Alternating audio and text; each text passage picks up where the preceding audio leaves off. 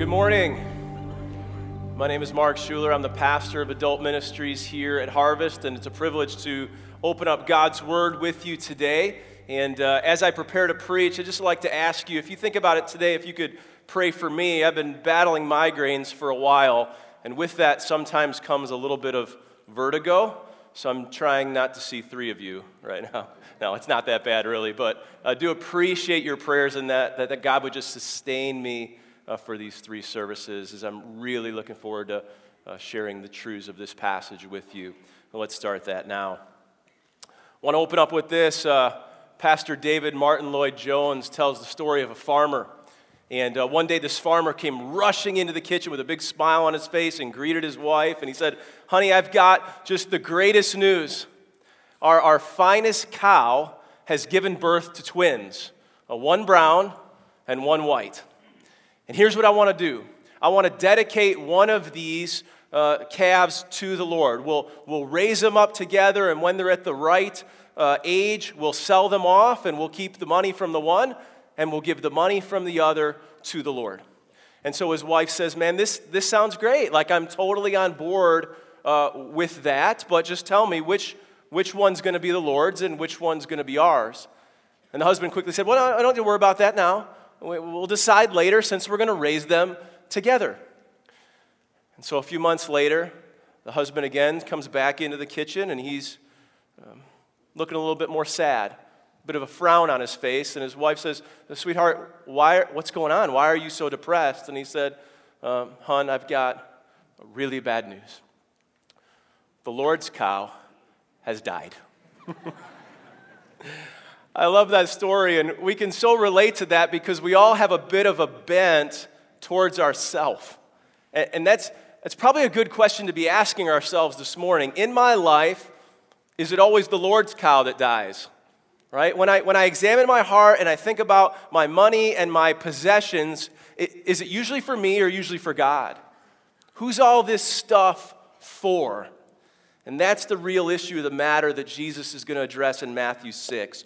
Where is your heart? Where is your treasure? So why don't you head there now to Matthew chapter 6. We're going to be in verses 19 to 34. So we got a pretty decent chunk here to cover this morning. And so if you're taking notes, here's the first point as we dig into verses 19 to 21. It's this: lay up for yourselves treasures in heaven, not on earth. Lay up for yourselves treasures in heaven, not on earth. Verse 19, Jesus speaking, "Do not lay up for yourselves treasures on earth, where moth and rust destroy and where thieves break in and steal, but lay up for yourselves treasures in heaven, where neither moth nor rust destroys and where thieves do not break in and steal. For where your treasure is, there your heart will be also." So as we jump into chapter 6 here, verses 19 to 21, we find ourselves right in the middle of the Sermon on the Mount. Jesus is teaching his disciples on the top of a mountain or a large hill, and this is one of the greatest sermons that our Lord ever preached. And if you were to look back in chapter 5, you would know that he's already talked to his disciples about joy, persecution, evangelism, anger, lust, divorce, loving your enemies, giving, prayer, and fasting. And now we come to chapter 6. And Jesus begins to teach them and warn them not to live for and love the things of this earth, but to love God and to serve God faithfully with all that we have. And as we look at these verses, as we dig in, let's all of us avoid the temptation to be thinking about our family members or our friends or our coworkers, but let's seek to examine our own heart. That, church, really is the application of verse 21. It's our own heart. And so this really is on topic for us today. We need to be careful and we need to be wise with what we have and what we desire. We really do need a right view of God and a right view of ourselves and a right view of our stuff. And so did the disciples. It's why Jesus in verses 19 to 20 makes this just super clear for them. Verses 19 and 20, as you probably noticed, are almost exact parallels. And so Jesus taught them very clearly here so they could understand and also easily memorize this. So let me read this to you one more time. "Do not lay up for yourselves treasures on earth, where moth and rust destroy and where thieves break in and steal. But lay up for yourselves treasures in heaven, where neither moth nor rust destroys and where thieves do not break in and steal. So we see the command right away, right? Jesus says, do not lay up for yourselves treasures on earth. And so the idea here, church, is stockpiling. It's hoarding. This really has less to do with necessities of what you're going to eat or drink or wear. Jesus will cover that in verses 25 to 34, and we'll get there. But the idea here, as I wrote down, is this. It's on accumulating money and possessions for ourselves. It's the more and more for self, here and now vision. It's investing only in me and not investing in the kingdom of God. It's seeking to get ahead and comfortable in this world while we have zero thought of the eternal. And so Jesus says to them, don't do that, guys. Don't do that. Don't store up for yourselves treasures on earth. That's only temporary. I mean, think about it. All the stuff that we have here, right? Nothing's completely safe from destruction or from theft. And even if you manage to take good care of it all, you'll be separated from it when you die. Right? That's the old joke, right? You never see a U-Haul on the back of a hearse. Right? And 1 Timothy 6:7 says it like that. Well, we came into the world with nothing and we'll leave with nothing. And so you can't take your treasure with you. But here it is now. Listen, you can send it on ahead. You can send it on ahead. And so that's the contrast. Heaven and earth. Don't be consumed with now and forget about forever. Right? Don't lay it up here, he's saying, guys. Lay it up there. And let me just clarify this now.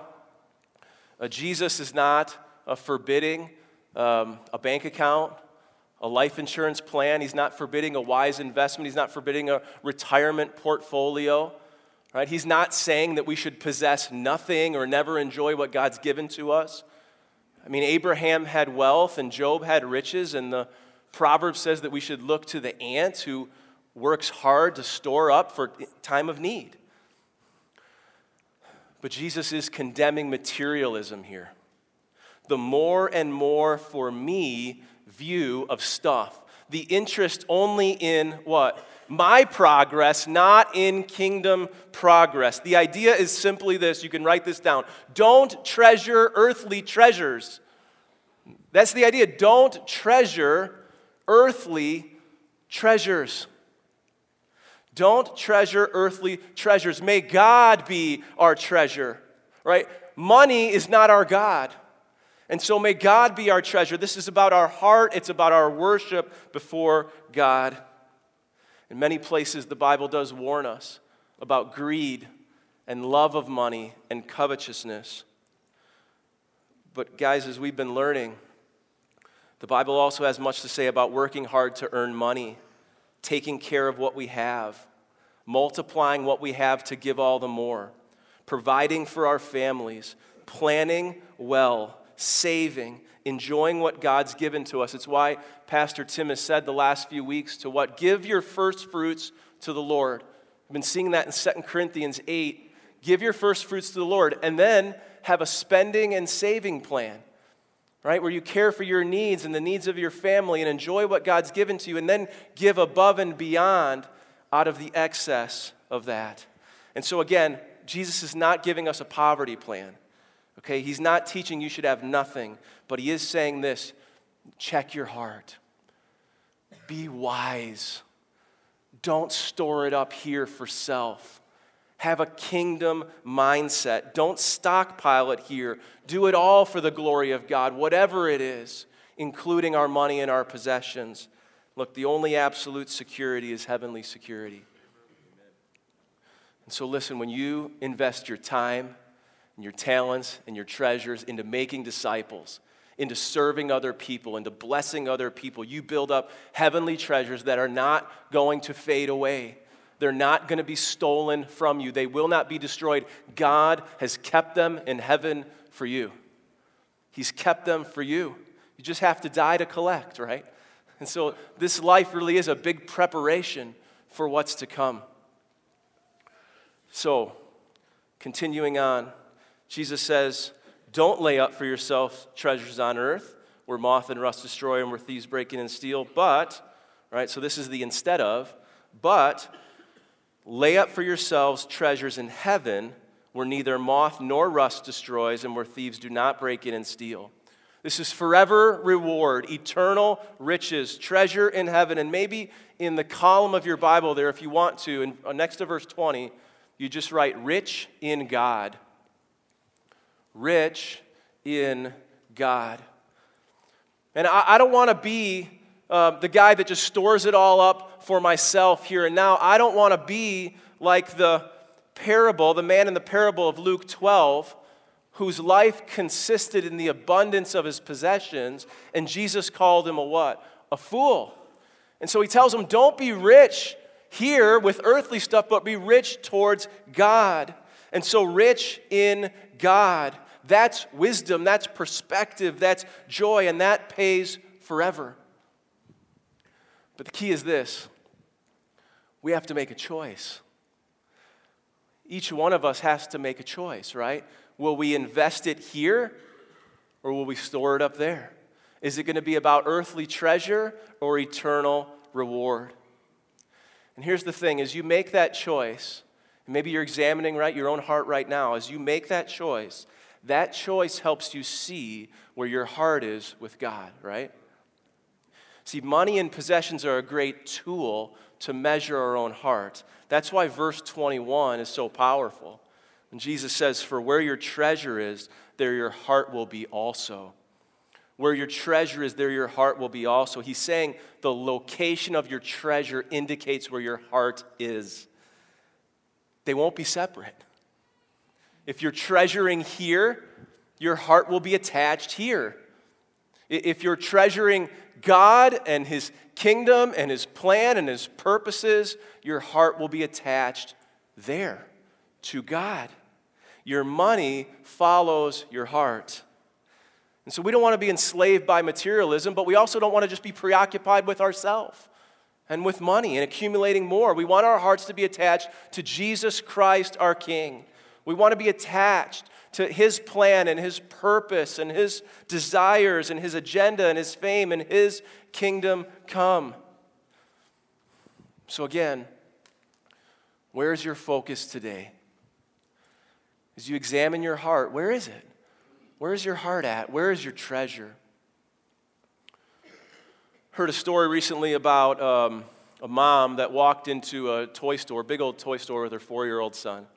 And they were walking around the toy store, and they're both having a great time together, and they turn this aisle, and the boy sees this amazing race car.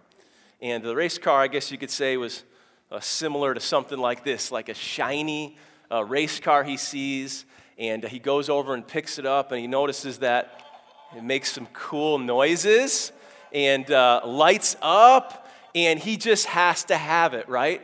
And so, Mom, I got to have this. And so his mother says, not today, son. You can't get the race car. And so what does he do? He throws a temper tantrum. He falls on the floor there in the middle of the store, and he starts getting louder and louder, and he's crying, and he's kind of yelling, and he's wanting this race car so bad. So what does the mom do? She comes over to him, and she scoops up her son, and she just puts him in her arms.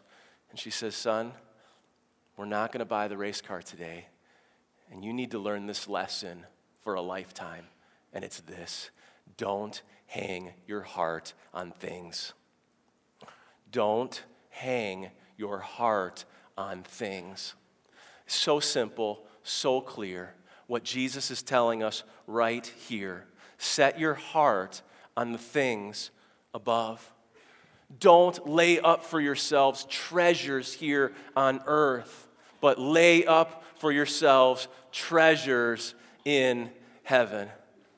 My wife is playing with the car now. If you didn't hear that go off, it went off again. All right, so is your hand closing tighter and tighter around things here? If it is, look, loosen your grip. And pray to your Father who is in heaven for freedom and victory in that. and reread Jesus' words here until what? The Spirit begins to renew your mind and transform your heart. And that we would come in alignment with God's truth, not laying up for ourselves treasures here on earth, but laying up for ourselves treasures in heaven. Here's point 2. Be aware of what draws your eye. Be aware of what draws your eye. Verse 22, the eye is the lamp of the body. So if your eye is healthy, your whole body will be full of light. But if your eye is bad, your whole body will be full of darkness. If then the light in you is darkness, how great is the darkness? No one can serve two masters. Either hate the one and love the other, or he will be devoted to the one and despise the other. You cannot serve God and money. As we look at these verses, I have to admit, on first read through, I was kind of like, huh? I didn't quite understand, because Jesus left off in verse 21 talking about our heart, and then he picks up in verse 22 talking about our eye. And so I had to study this, but as I did, this really is so important, right, what Jesus is saying here, and it does still flow into the same thought and theme of what he's trying to teach us about our attitude towards material wealth. And so I want you to see this. As we look at verses 22 and 23 on the eye, it is imperative that you know what comes right before it and right after it. Right? We're talking about context. We have to know that. And so I want to show you this. Let me read to you 19 to 21 again. Do not lay up for yourselves treasures on earth, where moth and rust destroy and where thieves break in and steal, but lay up for yourselves treasures in heaven, where neither moth nor rust destroys, and where thieves do not break in and steal. For where your treasure is, there your heart will be also. Now, quickly drop to verse 24. No one can serve two masters. He will hate the one and love the other, or he will be devoted to the one and despise the other. You cannot serve God and money. So you have a money issue before and a money issue after. And then you have sandwiched in the middle of that the thought here by Jesus, the teaching on the healthy eye or the bad eye. And so he says again in verse 22, the eye is the lamp of the body. So if your eye is healthy, your whole body will be full of light. But if your eye is bad, your whole body will be full of darkness. If then the light in you is darkness, how great is the darkness? Okay, the eye is the lamp of the body.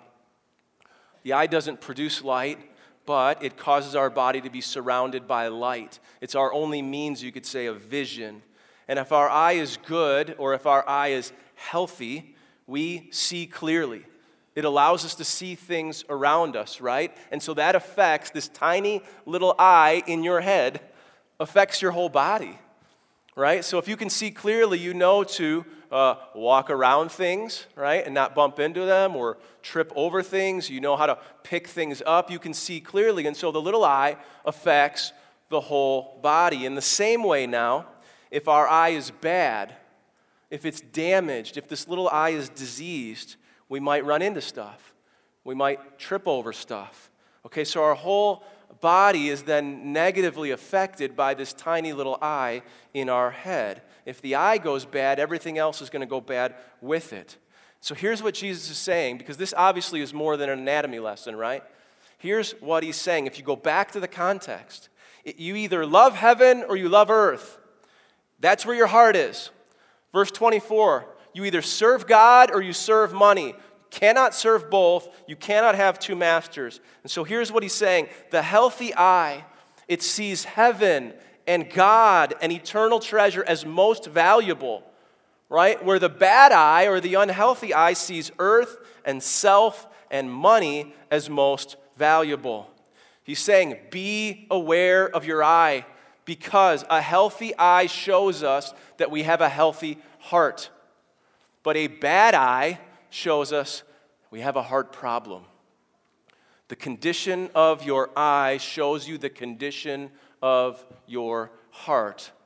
The way we look at and use our money is a sure barometer of where our heart is. It's a heart condition. And so this again is coming back to our heart before God, our worship before God, where we are with Jesus Christ, where we are with kingdom treasure versus earthly treasure. Do we prefer heaven or earth? Do we prefer God or do we prefer money? And I guess so the question then, going off of the eye, is this: do I see money for me or for Jesus? When I look at money, do I think about what I can get or how I can bless other people? When I look at or think about riches, do I think about my own earthly desires and comforts only, or do I think about my Savior's desires? Is my eye, does it have a singular focus on me or on God? I have to be aware of it. We have to be aware of what draws your eye. We have to be aware of that. We have to know the condition of our heart, because look, people like Judas served money. The other apostles served God. Moses served God. The rich young ruler served money. The Pharisees, it says in the Bible, that they loved money. But as we're learning about the churches in Macedonia in 2 Corinthians 8 the last few weeks, they loved God. So we have to be aware, because all over time, countless of people, right, either store it up there or store it up here, either love God or love money. In fact, I thought this story was interesting. I read this week about Eric Liddell. He's the man and the runner that's portrayed in the movie Chariots of Fire.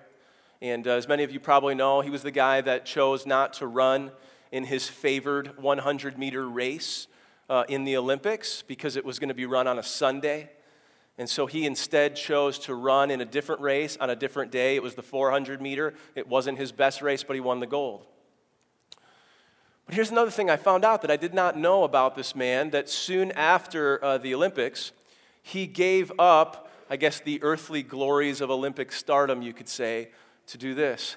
He went to China, and he served Jesus Christ as a missionary in China. And so someone once asked him later in life, they said, have you ever regretted this decision to leave behind athletics? And Liddell responded like this, I quote, he says, it's natural for a chap to think over all that sometimes, but I'm glad I'm at the work I'm engaged in now. A fellow's life counts for far more at this than the other. Look, may God be our greatest treasure. May Jesus Christ be our greatest treasure, and may others see in us the glory of God, the goodness of God, the greatness of God on display. May God be our greatest treasure. Someone once said, if a man is thoroughly wrapped up in the things of this world, then his eyes must be shut, and his heart must be closed to the glories of heaven. And that sums up these verses we're talking about. So, point number one, lay up for yourselves treasures in heaven, not on earth. Point number two, be aware of what draws your eye. And now point number three, trust your heavenly Father who loves you to provide for your needs day by day. Trust your heavenly Father who loves you to provide for your needs day by day. I'm going to read this. It's a little bit lengthy of a section here, 25 to 34. It's a great section of Scripture. As you track along with me, I want you to do this. Like in your Bible, if you would, just underline or circle the word anxious. Some of your translations may say worry or worried. Okay, if you've got an iPad there or something, just highlight that word, worry, worried, or anxious. All right, 25 to 34. I want to show you this here. Therefore, okay, so we had all that teaching there from Jesus. He's teaching his disciples here on the large hill, and now he says, therefore, I tell you, do not be anxious, go ahead and circle that, about your life, what you will eat or what you will drink, nor about your body, what you will put on. Is not life more than food and the body more than clothing? Look at the birds of the air. They neither sow nor reap nor gather into barns, and yet your heavenly Father feeds them. Are you not of more value than they? And which of you, by being anxious, there it is, go ahead and circle, can add a single hour to his span of life? And why are you anxious, there it is again, about clothing? Consider the lilies of the field, how they grow. They neither toil nor spin. Yet I tell you, even Solomon in all of his glory was not arrayed like one of Even Solomon in all of his glory was not arrayed like one of these. But if God so clothes the grass of the field, which today is alive and tomorrow is thrown into the oven, will he not much more clothe you, O you of little faith? Therefore do not be anxious, there it is again, saying, what shall we eat? What shall we drink? Or what shall we wear? For the Gentiles seek after all these things, and your heavenly Father knows that you need them all. But seek first the kingdom of God and his righteousness, and all these things will be added to you. Therefore do not be anxious about tomorrow, for tomorrow will be anxious for itself. Sufficient for the day is its own trouble. Okay, you got that all down. Now look, Jesus uses the word anxious, or maybe in your translation, worry, 6 times in this section of Scripture.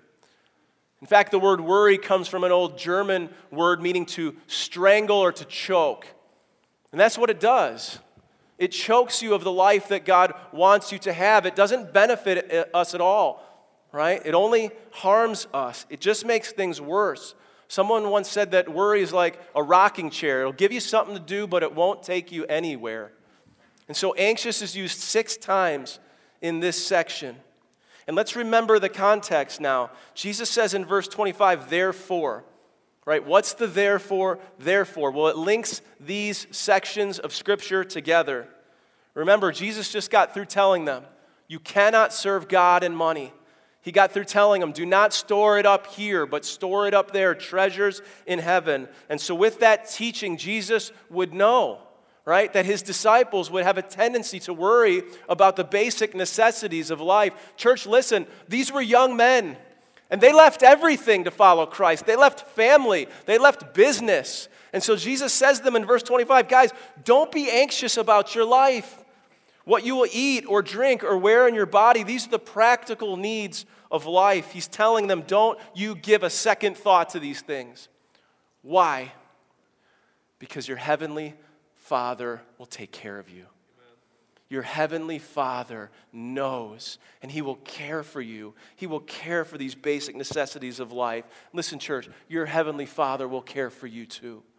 It's who he is. He will care for you. And I love verse 26.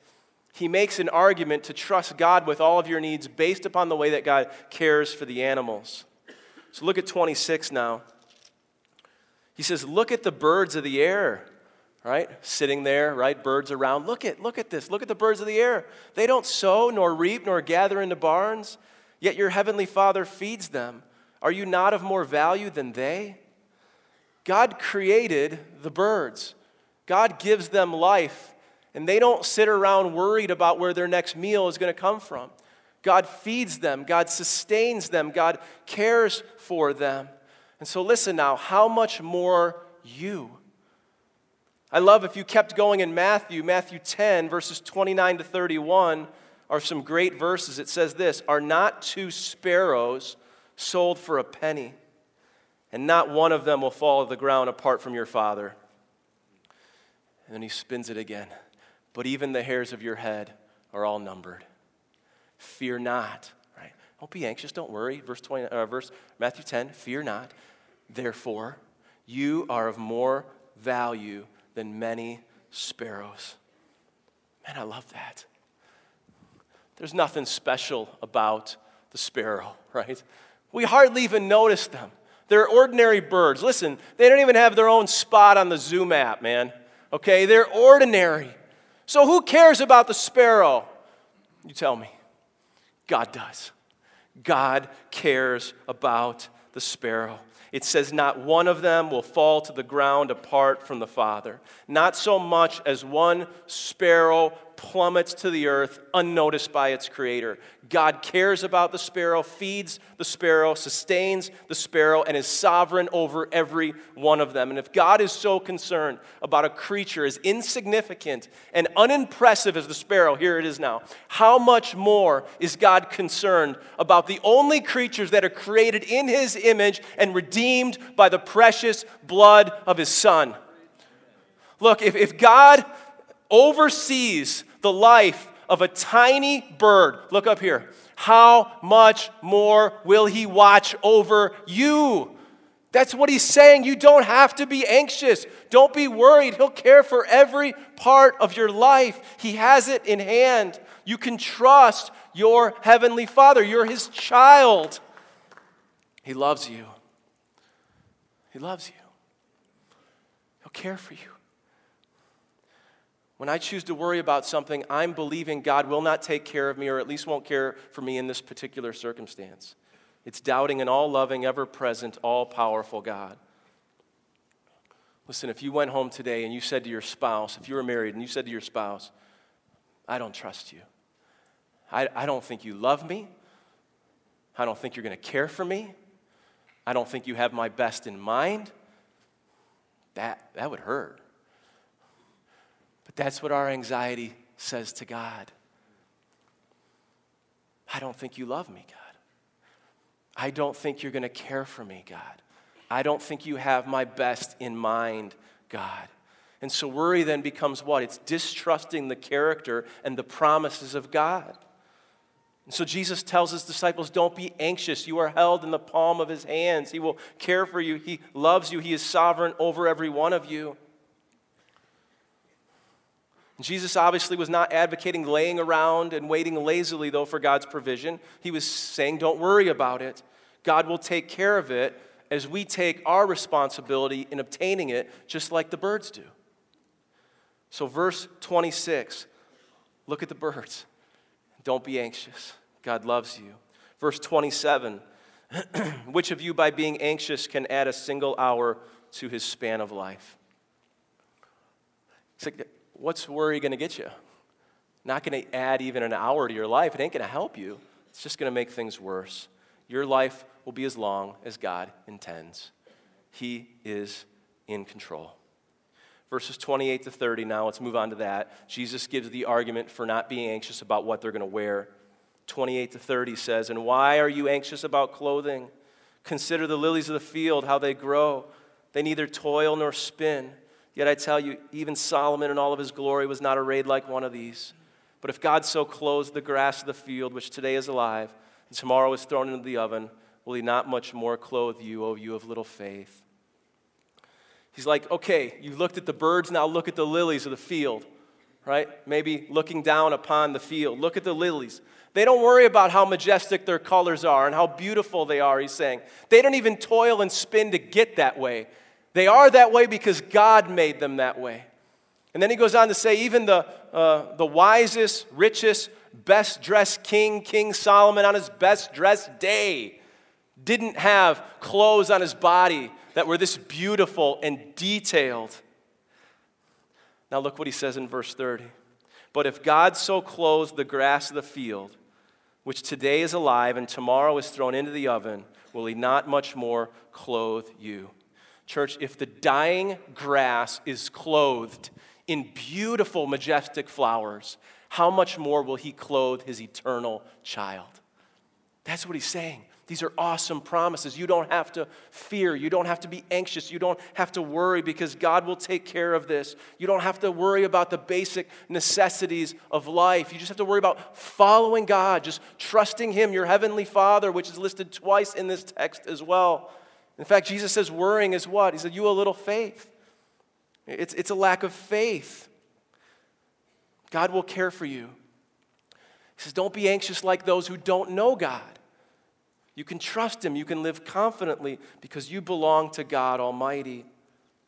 Verses 31 and 32. Therefore, do not be anxious, saying, what shall we eat, or what shall we drink, or what shall we wear? He says it again. For the Gentiles seek after these things. Here it is. And your heavenly Father knows that you need them all. Your heavenly Father knows that you need them all. If you're a follower of Jesus Christ, you don't have to worry about any of this. God has you covered. He will take care of you. You are his child. Verses 33 and 34. We'll finish on this. He says, but seek first, okay? So don't worry about it. Your heavenly Father knows you need them. But seek first then the kingdom of God and his righteousness, and all these things will be added to you. Therefore, do not be anxious about tomorrow, for tomorrow will be anxious for itself. Sufficient for the day is its own trouble. I love the way this finishes. I love how this all connects together. I love God's word. It all makes perfect sense. If you look at verse 33, it says what? Seek first. Seek first. Seek first his kingdom. Seek first the kingdom of God and seek first his righteousness. Now remember where we started back in verses 19 to 21? Lay up treasures in heaven, not on earth. And do you remember verse 24? Serve God, not money. And as you do all of this, God will meet all of your needs. So he's saying, lay it up in heaven and serve God, not money.